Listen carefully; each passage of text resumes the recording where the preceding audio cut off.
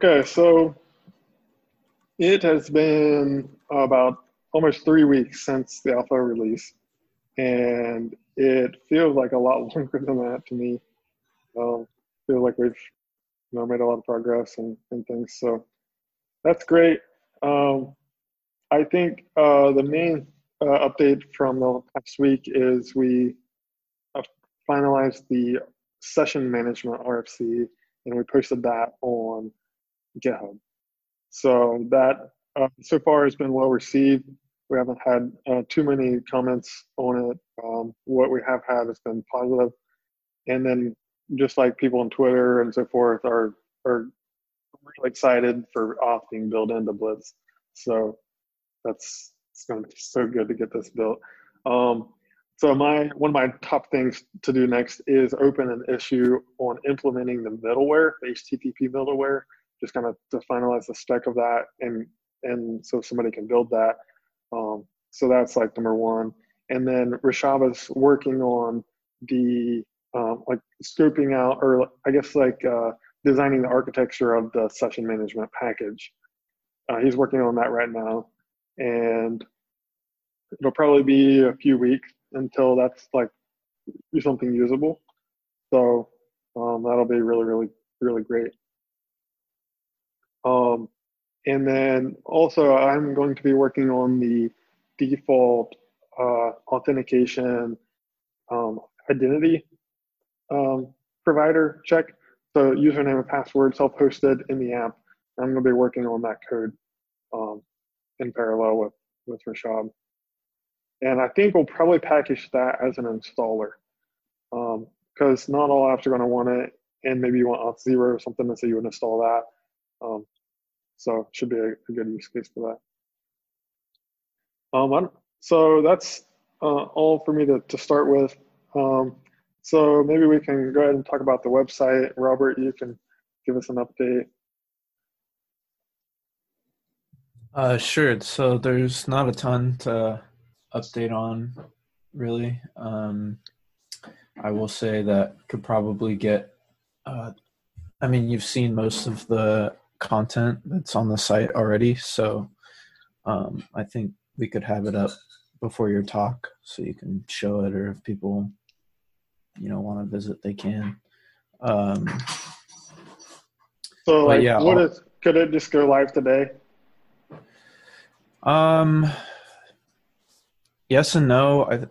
Jason didn't finish the branding PR, so I just figured if he doesn't do that in the next day or two, I'll just pull it down and finish it.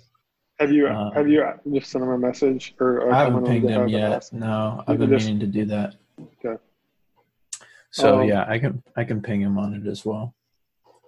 Okay, so that, and then the other thing that I can think of is updating all of the docs to the latest of what's on GitHub, like the getting started guide and the manifesto. And I think it's probably just copy and paste. Yeah. Do you think you guys will? I don't assume you're going to code freeze before the talk. So do you think there'll be any? Like, should we just wait to update the docs like the day before? Or what do you think? The day before going live? Before your talk or go live? No, it could. The site can go live anytime. Okay. Yeah. Okay. So yeah, all that's it's left. Not if it was the official site, then I'd make a bigger deal about it. But right. Yeah. So all that's left really then is just to merge some branding and merge the announcement banner, and then update the docs to whatever's latest. Right. So. Okay, yeah. So as soon as that's done, we can just switch it over. About the docs on the site, so I was thinking about there's a PR to auto-generate them from the CLI commands, and we came to the conclusion that like the default CLI descriptions from Oakleaf aren't really enough. So I was thinking maybe co-locating docs inside of the CLI package. I don't know if that's a good or bad idea, but maybe to have a docs folder inside of the CLI package where we would store the short description for Oak Cliff and a longer description that we could import on the site. So when you change that's a good idea, but except that it's not going to work with translations. Because how we're doing translations is forking the entire website. Yeah.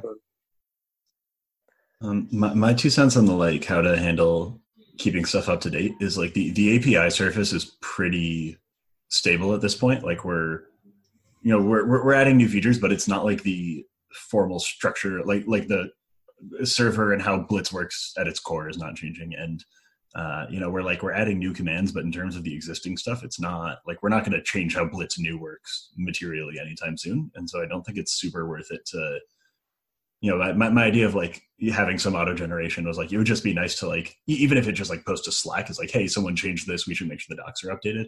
And it was more just like a way to automate the process of us knowing we need to update them. But like, I don't think it's maybe worth just like open a new issue. Yeah, but I don't think it's worth like jumping through hoops to automate the generation itself. In that, like, we probably want that to be human driven anyway, and like have more of a human feel to the docs than just like CLI output. Yeah, I agree. Especially if we do translations too. Right. Yeah.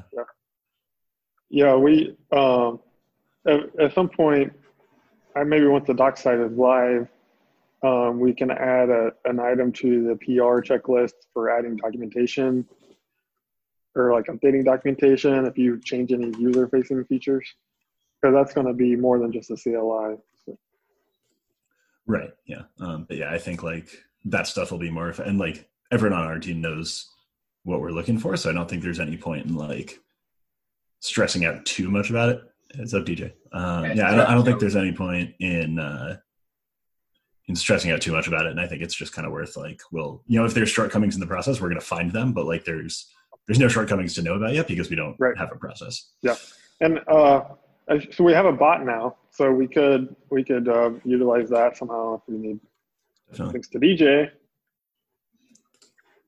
Came on just in time. What would we use the bot for? We're talking about keeping documentation in sync with like the code. Okay, gotcha. Yeah.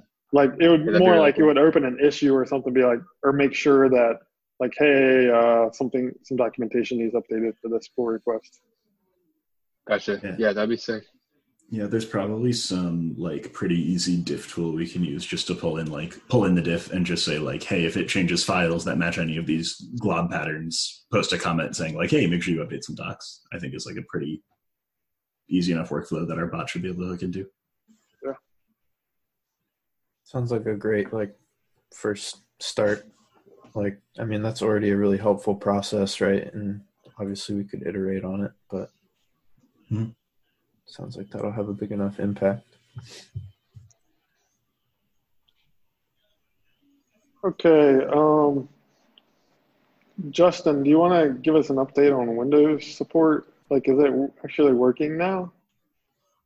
Pretty much, yeah. I just PR'd something that fixed the DB reset command, but it was broken cross-platform, and then there was a little Windows glitch in it as well. But other than that, everything's working right now, knock on wood. Okay, good. There's an issue open, I think, still for Windows that we just need to close then. Wow. And early on, we were having an issue with like import pages not found or something. So it seems that resolved itself. And then we just had the server issues. Yeah, one of those I don't think I was ever able to reproduce. It might still be open, I'm not sure.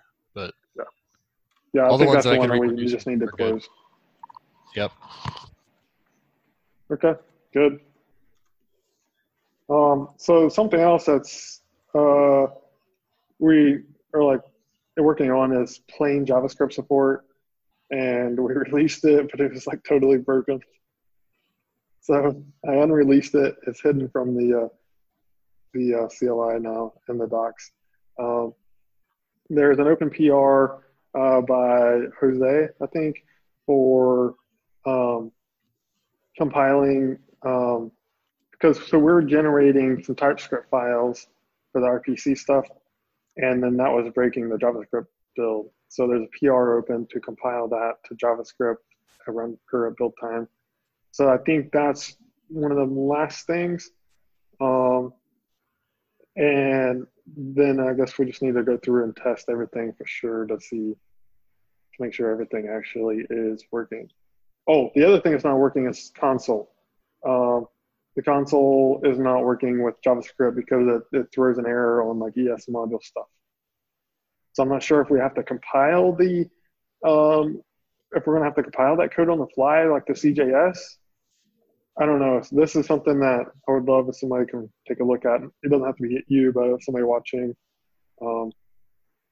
this is something that's pretty big to have for the JavaScript support.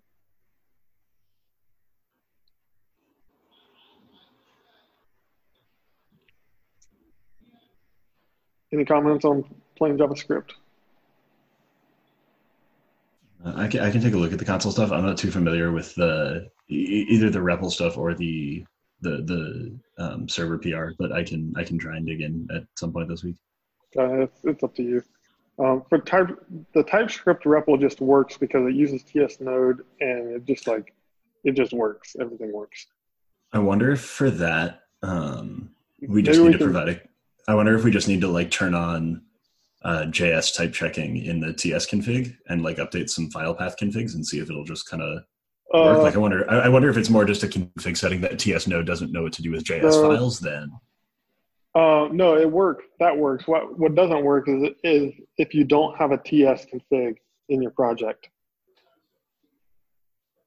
Oh, I see. If it's if there's no TypeScript in here, and then the TS Node doesn't work because there's not a TS config. But maybe there's some hacky way that we can pass in a config to the REPL just what's the working directory when the console starts up? Does it run from the .blitz directory, or does it run from the root? If we did execute it from the blitz directory instead, and we changed into there, then we could inside of and just use relative paths inside of there, then we could just keep a TS config around for our purposes that is hidden from the user. As long as it wouldn't throw any TypeScript errors that people would be like, what is this? Right, yeah. But it seems like surely there's some way to pass in a TS config to the yeah, I assume there is. Like programmatically or something. But yeah, I'll do some investigation this week and see what I can turn up. Okay. At least open up an issue or comment on that issue with what I found, and if it's easy enough, we can even throw it to someone as a good first issue or something, depending on how complex the configuration is. Yeah, there's an issue open for it, so if you do some research and find something, you can add to I'll that. drop something in there. Yeah. Okay, Adam, do you want to give us an update on what you've been working on? You've been doing a bunch of stuff. Yeah, I've been bouncing all over the place this week. The installer stuff is coming along well. The PR is up for remote installers, which will support installing from any GitHub URL or from the soon to exist library of Blitz native installers. The only restriction for third-party ones is that they have to be hosted at the root of the repo right now. I didn't know if that was a deal breaker, but it vastly simplifies the module resolution that we have to do, given that we have to kind of like dynamically pick out what files to import. And I don't want to be dealing with like supporting like Yarn workspaces and whatever inside of our installer package. That felt a little bit out of scope for us. Yeah. But having said that, should be good for now. Yeah, but right, at least for V1 until we kind of figure out what people want to do with them, I think it's going to be a really seamless solution. Other things that I want to look into, I was digging through the Gatsby recipes code. They do some interesting things that I think we should model, like their use of React Inc. so that their console is almost like an interactive GUI instead of just like a bunch of text flying by. I think is like a significantly improved user experience compared to what we have right now. But then there's also some weird stuff like their transforms and like file modifications are all like very brute force, and like it's very limited, and I think that's something the meeting on Thursday will kind of be able to bring to them. It's like if Yeah. you use Recast and use these nice modification APIs that we've built out, you get a lot more for a lot less. Like their modify the Gatsby config is like 400 lines of TypeScript or something, and our transform file is like 60. And so I think we can there's probably some nice, if nothing else, some nice knowledge sharing that we can do there. And when we kind of bring together this abstract solution, we should be able to build something really cool. So that's installer stuff.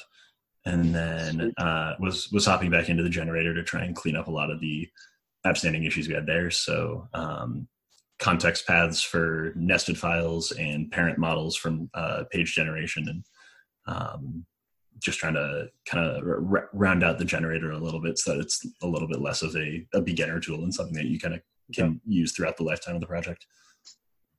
Cool. So yeah, that's about it. Okay, good. I saw these PRs come in. I haven't taken a look yet. I'll take a look and try them out, especially the generator stuff. Yeah, there's some stuff we're gonna have to figure out around syntax.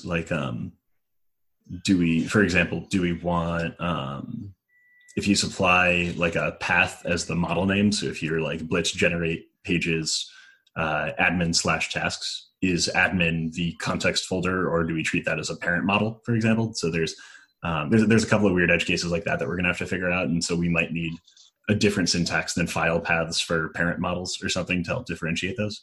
But that's something that we can figure out. Maybe we copy the Ruby conventions there and do colons or something, but we can or steal something from Prisma maybe, but we can figure that out if you want to comment on the PRs with your thoughts there. Okay, cool. I might, if I get some time, I might work on the form, adding a default form thing. There's an issue for that. Yeah, the form components I think would be a cool thing. I think that's also an interesting case for an installer, is being able to install a form component, and then that's a nice interactive bit of all right, what component is this form, or what model is this form for? And then we can auto generate components specific to your model rather than having a template that you have to plug your own stuff into. Right. We need to figure out how to make the generators work with different type of forms, or if we is that going to be a plugin, or there's quite a bit of complexity there that we need to figure out sometime. Okay. Something else people have been asking about is a default testing infrastructure for new apps, and we absolutely need this. And it could be added now. It just needs somebody to take the time to figure out to basically just set up the sweetest testing setup for an app so that everybody can benefit. And I won't get to it because I've been working on the more off stuff, but this is an open issue for anyone watching or listening that you can. If it sounds fun to work on, it's ready to work on. So it would be setting up Jest and Cypress mainly, and making sure it all works good with TypeScript and everything. I'd like to work on that. I already set up Cypress, so I'd like to just add Jest to that. And the best thing with this is that we should add that to the generators. So when someone generates a component and a form and everything with that, we should also add tests for that. So it's easier for people to realize what the tests do and write more of their own tests. Yes, I agree. Okay, it's a better option than just giving examples on the site. Yeah, for sure.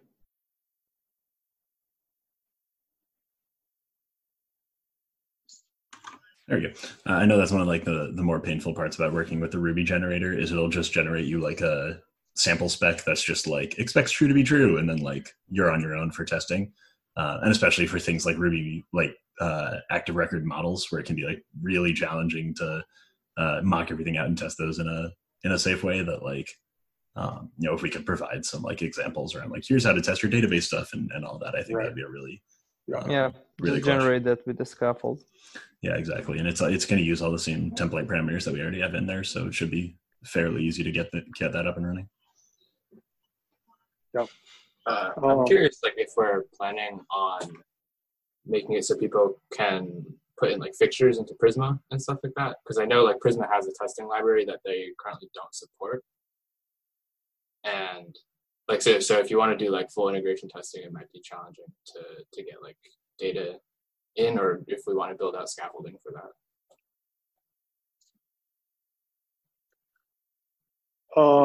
So I think most of our tests should actually hit the database, like the end-to-end test flow. And like that's how Rails does it. It just has a separate database for testing that I think it like wipes it out like before and after every test run. Maybe I'm not sure exactly how it does that. So we need to do something similar where, so like currently the store example, it runs in test, but it just uses your regular database. So we need to figure out a nice way to make that use a test database. And we can talk to the Prisma folks about this too. Like if we run into things that's like, we really need something from Prisma for this, at least to make it nice.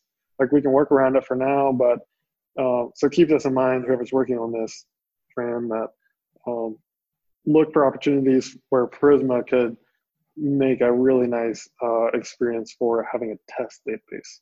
Yeah, they have what seemed like a really nice library where it uses like a pool of databases for each test, so that doesn't have to keep reconstructing it. You can run them in parallel, and then it also helps you build fixture data. It's just that like apparently when they came out with Prisma 2, they put it aside because they didn't have time. So like it's kind of a major blocker for using Prisma in like more production workloads, in my opinion. But like if they can get that back, or we can help them or something, that might be something that we can do. For now, Yeah, we could just have a because like with Cypress, you can just execute a shell script or shell command before running the whole test suite. So like before running the whole thing, we could just like do db reset and then run a seed file to set up the fixtures for now, while we wait for the Prisma guys to set it up. Yeah, that seems reasonable. I'll message the Prisma folks and ask them about this.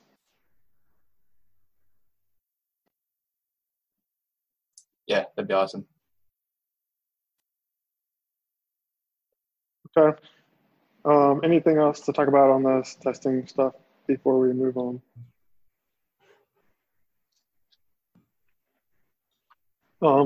Okay, so Adam, I think you mentioned today in the Slack about pinning dependencies in our mono repo.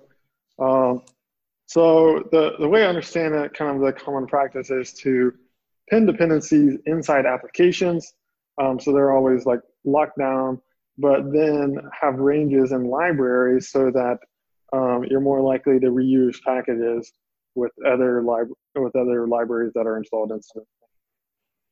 But I definitely feel like kind of the frustration of not having them pinned currently with Yarn, like Yarn.lock changing. And then also yesterday I was like running a new app and it was failing because of some updates. I think like there's a new TypeScript type or something was failing with style JSX. So I guess we can pin it as long as we're okay with the trade-off of like, we might bloat node modules a bit, but what do you think? I mean, I think like given that we're building a CLI as opposed to like libraries that, I mean, maybe it's like package by package, right? Maybe like the, the actual like Blitz package itself doesn't pin, so that like it can take advantage of that, but our dev packages still pin dependencies. And that'll hopefully at least like limit the bloating and limit the increased install times. But yeah, I definitely like I see both sides to it. It was just the thing I was thinking about as I was watching, like, as Sunday night putting up a bunch of PRs, and every PR has a new yarn.lock change because there's like versions being published Sunday night every couple hours. Right. And it's not like a deal breaker one way or another. It was just a thought. I'd been just kind of dumping stream of consciousness stuff in Slack. Yeah. Yeah, I think it'd be good to do that. Currently, we don't like runtime dependencies. We have like very very little. Like it's mainly React Query. Yeah, we really don't have much. Let me take a look at what's in the main Blitz package JSON. And there's nothing in there. There's only our other Blitz packages. Yeah, there's a couple except for like a CLI stuff maybe. Right, there's a couple of like various little like resolver packages, but there's almost nothing. And then yeah, like everything else, our runtime depths are pretty limited as well. It's like, yeah, I don't think there's, we'd maybe have to revisit that discussion if we move on the externalizing next, but I don't know that we're going to move on that in the immediate future. And so if we want to pin everything, somebody can open PR for that, and then we can add a npm rc to the root of the project for I think it's like exact equals true or something. Yeah, there's a config for it. Yeah, exactly it's in the template app. Mm-hmm. Cool. I can write that up. That might be a good first issue for someone too. Cool. Yep.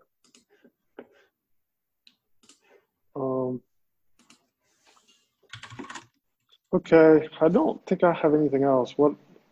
Anyone have anything else to talk about?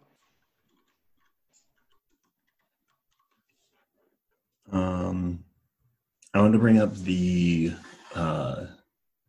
model generation issue that's open. I posted about this in Slack too, but I think it would be probably worth it to talk soon about what we actually want out of like generated models, in addition to like obviously like the lines that are going in the Prisma schema, but like if we wanted to generate actual TypeScript files containing utility methods, like an actual class that people can take advantage of, what do we want out of that file? So that we can start designing what we want that to look like, because that'll take a little bit of time to get right. So I've already thought a lot about this, and like if we add a TypeScript class or something and we go down that route, we're basically creating an ORM, and I've tried that and it's not worth it. But so for now, I think we're only going to generate Prisma stuff. But once we add authorization and model like input validation, then we're going to have some more like model looking stuff. And I've done a lot of kind of research and experiments on this. I'll get to that after I get username and password authentication working. But yes, I just need to do some more research on that, and then I can write out my thoughts and stuff.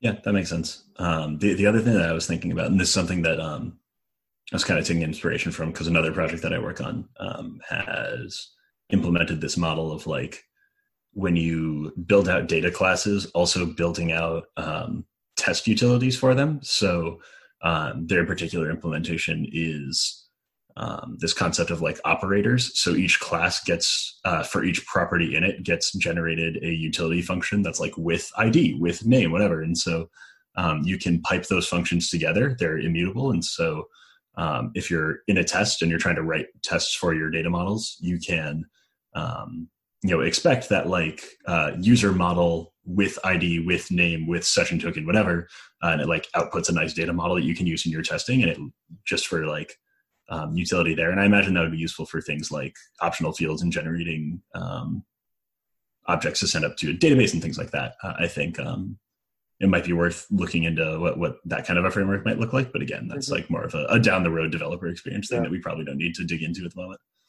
Okay. Yeah, cool. So I think the general kind of philosophy is to put as much all your business logic inside queries invitations. So instead of having a model class with a bunch of logic defined on that, either just separate like business logic functions, or actually inside your queries invitations. Yeah, I think that makes sense.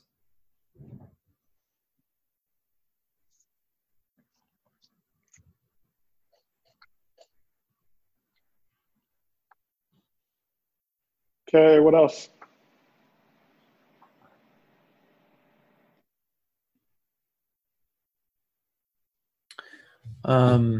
I can talk about the CSS solution for the website if we wanted to discuss that. Sure. Let's see what the vote is right now. 16-10 as far as Tailwind versus like emotion or styled components. I think we should probably just do a mix of both. It's what it sounds like people might be most comfortable with. I don't know. Do any of you? I know some of you have already chimed in, but I think we should just go with Tailwind. okay. And No and styled not components or anything. no, not unless we like come across something that we're like, oh, I wish I had this. But with Tailwind, you should be able to build most stuff, from scratch with very little custom CSS. And for what custom CSS you need, you can just do the global style sheet. Okay. My 2 cents here is just like it kind of doesn't matter a little bit. Like we're going to build out once we do the branding stuff, no one's going to have to touch that stuff ever again, right? Like everything's going to be just editing markdown files. And so like pick something and just do it. I don't think it's worth it to bike shit over, which specific variant of CSS modules or CSS and JS or whatever that we go with. Just like, if people are comfortable with Tailwind and it's going to be easy to get up and running, then just like, let's do it and pick something and get the site up. Sure. Yeah. I wasn't stressing on it too much. Yeah. I mean, yeah, it seems like there are some people in the thread that had some strong feelings, but I think at the end of the day, it's just like, whatever's going to get us from here to live with the branding as quickly as possible. And then like, it's just editing markdown after that. Cool. Yeah. I'll make a story. I mean, I might do it myself, but I'll make a story to implement Tailwind and just roll with that. Cool. One nice thing about Tailwind is that there's a huge documentation site for Tailwind. So like the design system is already documented, basically. We just need to be able to customize like the colors and stuff, which I think we can do with Tailwind to match our brand. Yeah, I think you can just set some CSS variables and it'll do it all for you. Yeah, I think it has like a little bit of theming, so I don't know. It with it, but it has some theme color options built in that you just like give it some hex codes and it applies it all for you. So as long as you stick to using for your styles, you stick to using the theme identifiers instead of color identifiers, it'll just work automatically, and then it makes updating the brand just like tweaking those hex values. nice. Oh, that's the other thing. We need dark mode support, which so I haven't done that with Tailwind, but that's something that I think Tailwind knows that it's there. It's like a limitation right now. It's kind of like technically possible, but it doesn't work that well. But there, as far as I know, there isn't really. They're just. I think Theme UI does it, but I think for the most part, most of the CSS solutions don't really have great, dark mode toggle support, and most of them kind of have you do it custom.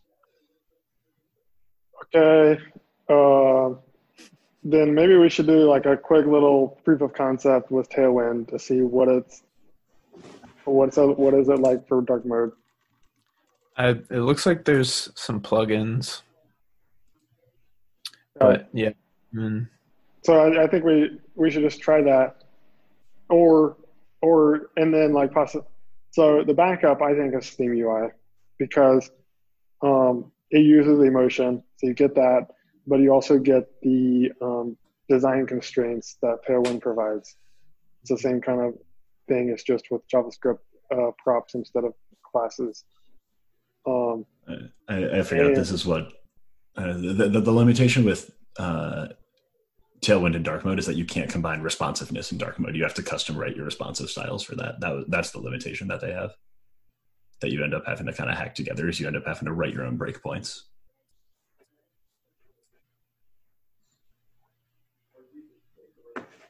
Okay. Which like maybe with maybe with media queries and global stuff we can make that work. But that's like that feels like kind of a big limitation to not be able to have native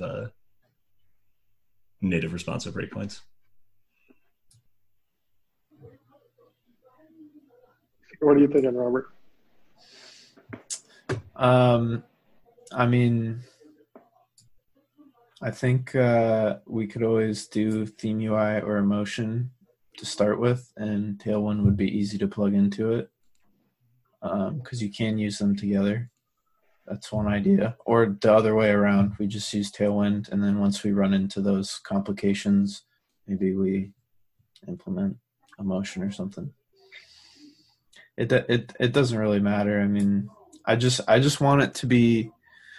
I want someone who maybe is pretty new at development to like land on Blitz and say, "Hey, I really like the website. Let me see if I can add a cool component to it." And they'd be able to style it really, really easily. And that's where kind of like the constraints you're talking about with like theme UI would be really nice. They could just create an H1 in their component and maybe pass it brand color primary, and they're like done. I don't know. And I just don't know what that looks like in Tailwind, because the only thing I know about Tailwind is I watched the dark mode video, like how to implement dark mode, but that was with Vue. So okay, I don't know the popularity breakdown between these, but I've used Tachyons. I haven't used Tailwind, but same thing. And I've used Emotion and all that stuff. And I think you're going to find probably a fairly even split with people that are comfortable with each of the tech. So I don't know, 6 one way, half dozen the other. I don't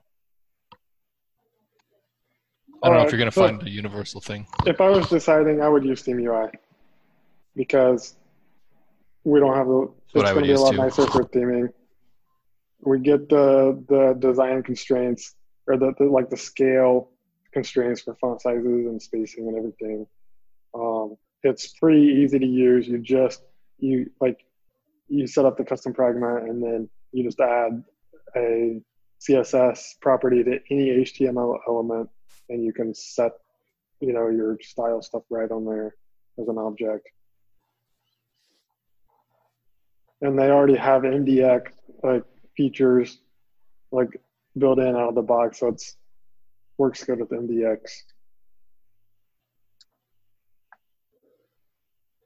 That would be like a benefit for the docs, right? Can we tie those two things together? Yeah. Right. So it would use this. The docs would use the same theme config. Yeah, that seems pretty crucial to me. Yeah. Okay. That's my big vote is Theme UI. For me. Yeah, it works for me too. I mean, I don't know. I polled the community. I don't know if we should just make it I don't know. Yeah, but how many of those people are actually going to be working on the website? So, true. Yeah, and I asked for more input and only got a couple. So I mean, it's really. So I don't think people care that big of it. Theme UI is it's Tailwind. So if you love Tailwind, you're going to like Theme UI. It's just you're working with JavaScript objects instead of class names, but it's the same concept. You get the same productivity benefits of Tailwind. It's just a different implementation, method or whatever. Yeah, it seems like a good compromise from the two highest voted options. So we'll just go with Theme UI then. Yeah. And it is using Emotion for the record. So Emotion is always there if you need to do something custom. Yeah, exactly. Okay, good. Cool. Okay, anyone else have something to talk about before the call is over? Hey, Adam, real quick, did we used to ship or generate, I guess, apps with the 2.x syntax for dependency versions? We never did that, did we? Isn't that just in the template? It shouldn't ever make it into an actual generated app, no. It will if you have a network failure. So if the install during the generation, we go out to npm, fetch the latest versions, and then update the 2.x to be 2.4.1, whatever the latest is. But if that network call fails, which we retry and stuff, but if it ultimately fails, then you'll be left with 2.x. Oh, okay. There's an open issue for, looks like someone was in that scenario and they try and upgrade Blitz and it's like, what version? I don't know what you're doing, but For maybe Prisma? they got in that boat. No, they were trying to upgrade Blitz itself, and it then prompted them, for the Prisma CLI, but they said it happens with Blitz 2 after they pick a Prisma version, I think. But sounds like they're in a weird edge case. So I think I did the PR. Maybe somebody else did. I forget. But it is fixed the issue with Prisma client because it was using 2.x, which is not recognized by NPM as a valid version range or setting for Prisma. So I changed that to be explicitly 2.0.0-beta.4, I think. And then that'll be updated to beta.5 or 6 or whatever. So that the Prisma specific issue is fixed but unreleased, I think. Okay. Yeah, this one looks a little more generalized, I think. Maybe not, but I can't reproduce it, and they're using an older version of Blitz. They're like 090 Canary 1 or something, so I don't know. I think what I'd really like to do is so NPM, I know we talked about this like way back when we were first building all this. It was that NPM, if you give it a save exact argument, then it will do all of that resolution for you. And it's just Yarn that won't.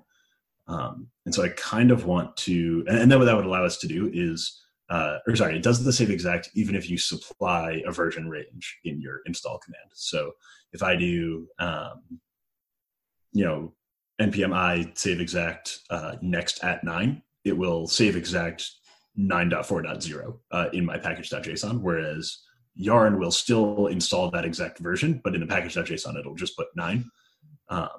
Really, I think Yarn should emulate the NPM behavior. So I might open an issue on Yarn and see what kind of traction we get there. I don't know. Like the problem is we're on the old Yarn, and they've moved on to Yarn version 2. Oh, that's right. We're on 119. That's right. We're on an old version. And I don't think they're adding new features to Yarn 1. I would be surprised. If you're not using Berry, they don't want to hear from you. They walked that back a little bit because they got so much pushback when they were like, you can't just like release this new architecture without like pull the rug out from under people. So they've walked that back a little bit, and that they're like considering adding bug fixes. It's just whether or not we can convince them this is a bug. But again, it's also the problem that we're still on 119 because we keep running into that installation bug. We're going to have to create a new package manager.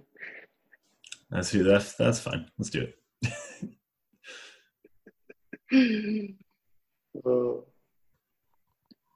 Cool. If no one else has anything, maybe this is not like we can take this offline, but I was just curious on people's thoughts on making like query validation, like more of like a first class object kind of thing in Blitz, because I'm trying to like come up with a good tech stack for some consultancy stuff I'm doing, like a standard stack, and I spent all of last week just looking through different like backends like Express, Happy, Nest, whatever the heck, there's so many of them. Fastify. You say a word, it's probably like a Node backend, but like, and what I came to realize is like it seems like validation is like critically important for writing anything moderately secure. And the only thing I can find that has good support for that is like Nest has some okay stuff and Happy has some good stuff. And for like that reason alone, I'm like, I guess I can't use anything else, because like you can write your own thing, you can get like Joy or whatever it is and like stick it in and like it's fine. But I felt like, if we want to guide people towards the pit of success, it could be nice if that's like innately part of it, especially because what we're essentially doing is opening up database queries to the world. And if you don't validate and you don't restrict input, you're going to kind of open yourself up to a lot of security problems. If anyone can just select into Prisma onto your API. Like our examples, I don't think are very secure. And so we might be leading people down the pit of doom in some ways. Yeah, 100%. I think we do need to tweak the like default query mutation stuff and to make it more like secure, and make it more like what a real app would actually use. And then for input validation, that's definitely something I've thought about from day one. And we'll absolutely will add it. It's just a little bit lower on my priority list now because being able to log in with username and password is number one.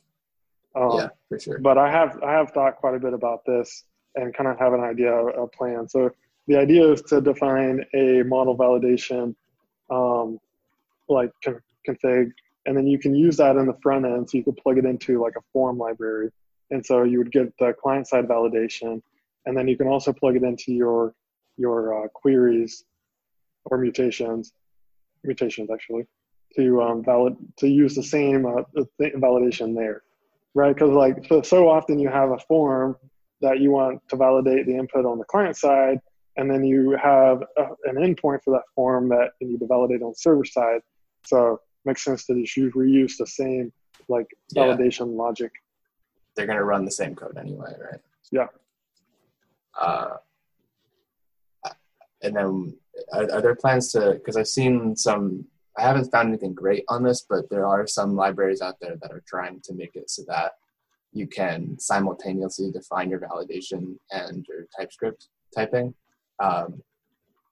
Like I think there's like a TypeORM plugin for this where like, TypeORM, you use TypeScript decorators to say like, oh, here's my database model.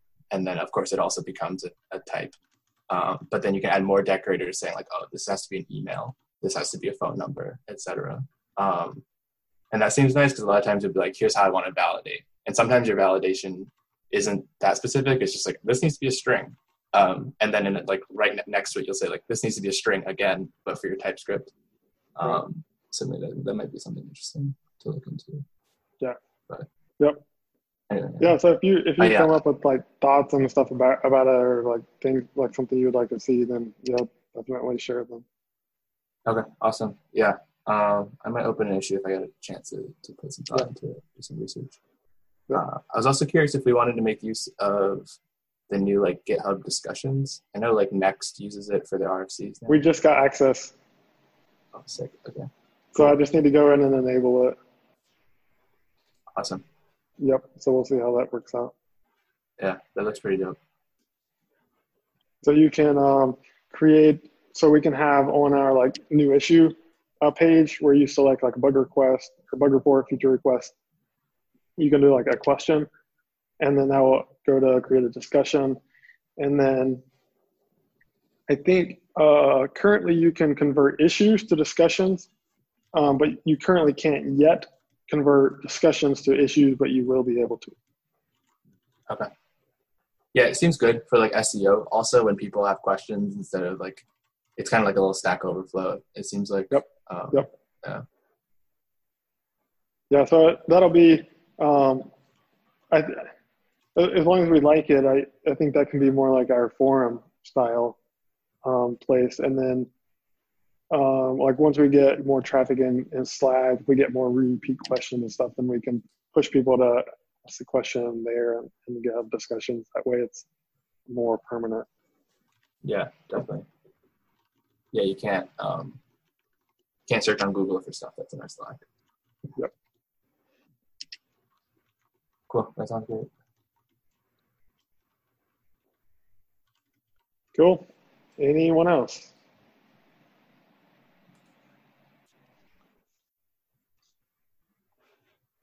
Okay, I think that is all for today. So thank you very much for all of you joining and all of your help on the project, and everyone else that's not on the call that's been helping. Thank you so much.